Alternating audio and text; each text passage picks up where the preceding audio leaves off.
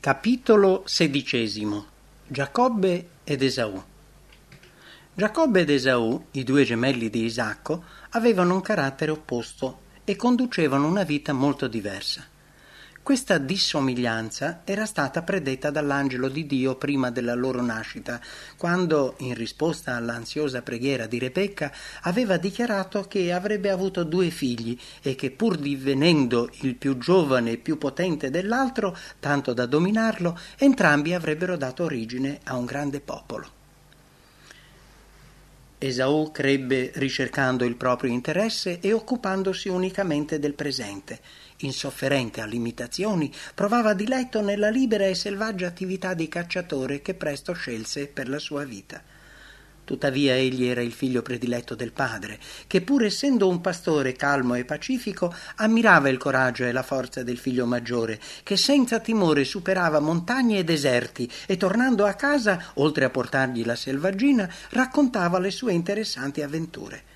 Giacobbe era invece riflessivo, diligente e preciso. Pensava più al futuro che al presente ed era contento di vivere a casa e di occuparsi del gregge e della coltivazione del terreno. La madre ne apprezzava la perseveranza, la parsimonia e la prudenza. L'affetto profondo e saldo, le attenzioni così gentili e continue che Giacobbe riservava per lei la rallegravano molto più delle evidenti ma occasionali gentilezze di Esaù. Per Rebecca, Giacobbe era infatti il figlio più caro. Le promesse fatte ad Abramo e poi confermate al figlio rappresentavano per Isacco e Rebecca la speranza e il grande obiettivo della loro vita. Esaù e Giacobbe conoscevano bene tali promesse. Sapevano che il diritto di primogenitura era molto importante perché esso non solo garantiva l'eredità di una ricchezza materiale, ma anche il primato spirituale. Colui che avrebbe ricevuto un tale diritto sarebbe stato il sacerdote della famiglia e dalla sua progenie sarebbe sorto il Redentore del mondo. D'altra parte, il diritto di primogenitura implicava degli obblighi. Significava infatti dedicare la propria vita al servizio di Dio e ubbidire come Abramo agli ordini di Dio. Occorreva consultare la volontà del Signore per le questioni che riguardavano sia la vita pubblica sia i rapporti familiari e in particolare il matrimonio. Isacco fece conoscere questi privilegi e queste condizioni ai suoi figli e stabilì con chiarezza che Esaù, essendo il maggiore, avrebbe avuto diritto alla primogenitura. Ma Esaù non aveva nessun amore e nessuna attitudine per la vita religiosa e il culto. Gli obblighi che implicavano il diritto di primogenitura gli apparivano come una limitazione indesiderata e detestabile. La legge di Dio, condizione per la realizzazione del patto divino stipulato con Abramo, era considerata da Esaù una schiavitù. La felicità per lui consisteva nella forza, nella ricchezza, nei banchetti e nei divertimenti. Dedito ai piaceri, egli non voleva che essere libero di fare ciò che più desiderava. Si gloriava della sua libertà incondizionata e di vivere senza obblighi e senza mete. Rebecca ricordava le parole dell'angelo e studiando con maggior profondità del marito il carattere dei 2 figli si convinse che la promessa dell'eredità divina era per Giacobbe. Ripeté a Isacco le parole dell'angelo, ma Isacco continuò a prediligere il figlio maggiore. Giacobbe aveva appreso dalla madre che secondo l'ordine divino il diritto di primogenitura sarebbe stato concesso a lui.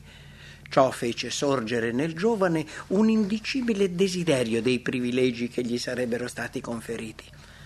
Non desiderava le ricchezze del padre, ma bramava il diritto alla primogenitura spirituale. Entrare in comunione con Dio come fece il giusto Abramo. Offrire il sacrificio di espiazione per la propria famiglia, essere il progenitore della gente santa e del Messia promesso. Ereditare i possedimenti immortali e le benedizioni promesse nel patto. Questi erano i privilegi e gli onori che Giacobbe ardentemente desiderava. La sua mente era sempre rivolta verso il futuro e cercava di afferrarne le benedizioni invisibili. Aveva ascoltato in silenzio con grande interesse tutto ciò che il padre gli aveva raccontato a proposito della primogenitura spirituale e fece tesoro di ciò che aveva appreso dalla madre, tanto che tali argomenti erano diventati continuamente oggetto dei suoi pensieri e interesse fondamentale della sua vita. Nonostante egli considerasse le benedizioni eterne superiori a quelle terrene, non aveva ancora avuto una conoscenza sperimentale di quel Dio che venerava. Il suo cuore non era stato rinnovato dalla grazia divina. Egli riteneva che le promesse che lo concernevano non si sarebbero adempiute finché Esaù avrebbe rivendicato il diritto alla primogenitura. E pensava continuamente al modo con cui avrebbe potuto assicurarsi la benedizione che suo fratello considerava alla leggera, ma che per lui era così importante. Un giorno Esaù, tornando dalla caccia, stanco e affaticato, vedendo che Giacobbe stava preparando del cibo, glielo chiese. Quest'ultimo, che aveva in mente sempre lo stesso pensiero, ne approfittò proponendo al fratello quel cibo come condizione per ottenere il diritto di primogenitura. «Ecco, io sto per morire», disse il cacciatore avventato ed egoista, «che mi giova la primogenitura?» Così, per un piatto di minestra rossa, egli rinunciò al suo diritto e confermò questa cessione con un giuramento. Solo poco tempo dopo egli avrebbe potuto avere del cibo nelle tende di suo padre, ma egli barattò con noncuranza quella eredità gloriosa che Dio stesso aveva promesso a suo padre, semplicemente per soddisfare il desiderio di un momento. Tutti i suoi interessi erano rivolti al presente. Era pronto a sacrificare il celeste per il terreno e a ricevere in cambio di un bene futuro un piacere temporaneo. Così Esaù sprezzò la primogenitura e si sentì sollevato. Non vi era più nessun ostacolo davanti a lui. Poteva fare come più gli piaceva. Per questo piacere incontrollato, per questa presunta libertà, quante persone vendono oggi il loro diritto a un'eredità pura ed eterna nei cieli? Affascinato dalle attrattive apparenti e terrene, Esaù prese tra gli Ittei che adoravano falsi dei 2 mogli la cui idolatria fu motivo di grande dolore per Isacco e Rebecca. Esaù aveva violato una delle condizioni del patto che proibiva i matrimoni tra il popolo scelto e i pagani, ma nonostante ciò Isacco era ancora deciso a concedergli il diritto alla primogenitura. I ragionamenti di Rebecca, l'intenso desiderio di Giacobbe della benedizione e l'indifferenza di Esaù non furono sufficienti a far cambiare idea al padre. Gli anni passarono finché Isacco, ormai vecchio e cieco e prossimo alla morte, decise di non rimandare ulteriormente il conferimento della benedizione al figlio maggiore, ma, conoscendo l'opposizione di Rebecca e di Giacobbe, decise di realizzare la solenne cerimonia in segreto. Secondo l'usanza del tempo, in simili occasioni si faceva una festa. Il patriarca dette infatti quest'ordine a Esaù: «Vattene fuori ai campi, prendimi un po' di caccia e preparami una pietanza saporita, perché io la mangi e l'anima mia ti benedica prima che io muoia». Rebecca presagì i propositi del marito. Era sicura che essi erano contrari alla volontà che Dio aveva rivelato. Isacco rischiava di provocare il dispiacere divino e di privare il figlio minore di quella posizione alla quale Dio lo aveva chiamato. Essa aveva tentato invano di convincere Isacco ed ora era decisa a ricorrere allo stratagemma. Appena Esaù si allontanò per la caccia, Rebecca pensò alla realizzazione del piano. raccontò a Giacobbe ciò che era successo, insistendo sulla necessità di un'azione immediata per evitare che Esaù ricevesse la benedizione decisiva e irrevocabile. Poi convinse il figlio a seguire le sue direttive per ottenere ciò che Dio aveva promesso. Giacobbe non accettò subito il piano che la madre le aveva proposto. L'idea di ingannare suo padre provocò in lui una profonda angoscia. Intuiva che un tale peccato sarebbe stato fonte di maledizione anziché di benedizione, ma appena questi scrupoli furono superati, iniziò a mettere in atto il progetto della madre. Non era sua intenzione dire un'esplicita menzogna, ma una volta giunto davanti al padre gli sembrò di essere andato troppo in là per ritirarsi e così ottenne con la frode la benedizione agognata. Giacobbe e Rebecca riuscirono a realizzare i loro piani, ma questo inganno portò loro solo difficoltà e tristezza. Dio aveva dichiarato che Giacobbe avrebbe ricevuto il diritto alla primogenitura. La sua parola si sarebbe adempiuta nel momento opportuno se essi gli avessero lasciato con fede la possibilità di agire in loro favore. Ma come molti che oggi si professano figli di Dio, non vollero lasciare spazio al Signore. Rebecca si pentì amaramente del consiglio sbagliato che aveva dato al figlio. Fu per questo errore che suo figlio si separò da lei senza che essa lo potesse più vedere. Dal momento in cui ricevette il diritto alla primogenitura, Giacobbe fu perseguitato dalla condanna da lui stesso provocata. Aveva peccato contro il padre, contro il fratello, contro se stesso e contro Dio.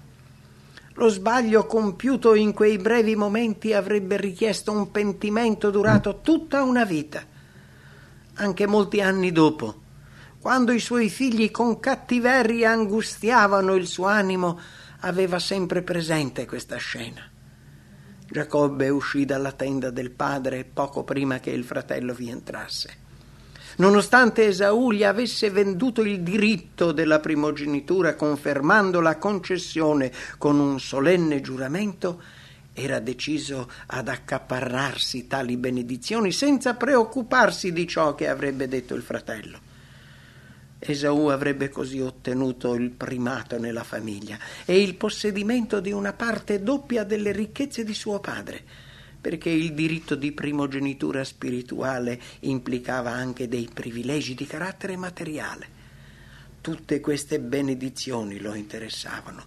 Per questo disse: «Levisi mio padre e mangi della caccia del suo figliuolo affinché l'anima tua mi benedica». Tremando per lo stupore e l'angoscia, il vecchio padre, ormai cieco, si rese conto dell'inganno in cui era caduto. Le sue speranze accarezzate a lungo e con passione erano state infrante ed egli avvertì la profonda delusione del figlio maggiore. Tuttavia in lui balenò la convinzione che era stata la provvidenza divina ad aver impedito il suo proposito e ad aver portato a termine ciò che egli aveva cercato di impedire. Si ricordò delle parole dette dall'angelo a Rebecca e, nonostante il peccato di cui si era reso colpevole Giacobbe, capì che egli era più adatto di Esaù a realizzare i propositi di Dio. Quando poco prima aveva pronunciato le parole di benedizione, aveva avvertito che lo Spirito lo aveva ispirato ed ora, anche conoscendo tutte le circostanze, ratificò la benedizione data involontariamente su Giacobbe. L'ho benedetto e benedetto ei sarà. Esaù aveva considerato con leggerezza tali benedizioni quando sembrava che fossero alla sua portata, ma ora che non le poteva più ottenere le desiderava. La sua natura impulsiva e passionale si scatenò in tutta la sua forza. La sua angoscia e la sua collera erano terribili. Con un grido amarissimo disse: «Benedici anche me, Padre mio. Non hai tu riservato qualche benedizione per me?» Ma la promessa data non doveva essere revocata. Il diritto di primogenitura che egli aveva così scioccamente barattato non poteva essere riottenuto. Per una sola pietanza, per la soddisfazione momentanea di un appetito non controllato, Esaù aveva venduto la sua primogenitura e ora che si era reso conto della sua follia era troppo tardi.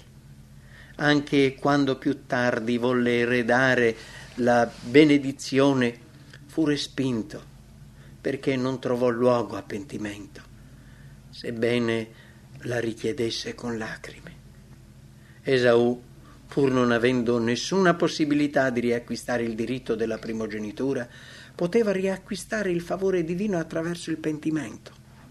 La sua angoscia non era determinata dalla convinzione del peccato commesso.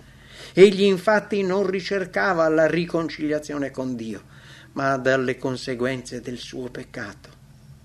Per la sua indifferenza nei confronti delle benedizioni e delle richieste divine, Esaù è considerato nella scrittura un profano. Egli rappresenta coloro che considerano con leggerezza la redenzione acquisita per loro da Cristo e sono pronti a sacrificare la loro eredità celeste per ciò che il mondo temporaneamente offre. Moltissimi vivono in funzione del presente senza occuparsi minimamente del futuro. Come Esaù, essi gridano: mangiamo e beviamo perché domani morremo. Sono dominati dalle passioni e preferiscono rinunciare alle ricompense più grandi che praticare l'abnegazione. Davanti alla scelta tra il piacere provocato dal soddisfacimento di una passione e le benedizioni celeste promesse solo a coloro che temono Dio e hanno uno spirito di abnegazione, prevale la ricerca delle passioni, e Dio e il cielo in realtà sono disprezzati. Quanti perfino tra coloro che si professano cristiani indulgono in piaceri che nuocciono alla salute e intorpidiscono la sensibilità dell'anima. Quanti si offendono quando viene loro presentato il dovere di purificarsi dalla corruzione della carne e dello spirito e di perfezionare il loro carattere nel timore di Dio. Si rendono conto che non possono ricercare questi piaceri dannosi e allo stesso tempo assicurarsi il cielo, e ne concludono che dal momento che la via per raggiungere la vita eterna è così stretta, è meglio rinunciarvi. Moltissimi vendono la loro primogenitura per piaceri sensuali. La salute ne viene sacrificata, le facoltà mentali indebolite e il cielo perduto. Tutto per un fugace piacere temporaneo che debilita e abbruttisce. Come Esaù si rese conto troppo tardi di ciò che aveva perso con quello stupido scambio, così avverrà nel giorno di Dio con coloro che hanno barattato la loro eredità celeste per delle soddisfazioni egoistiche.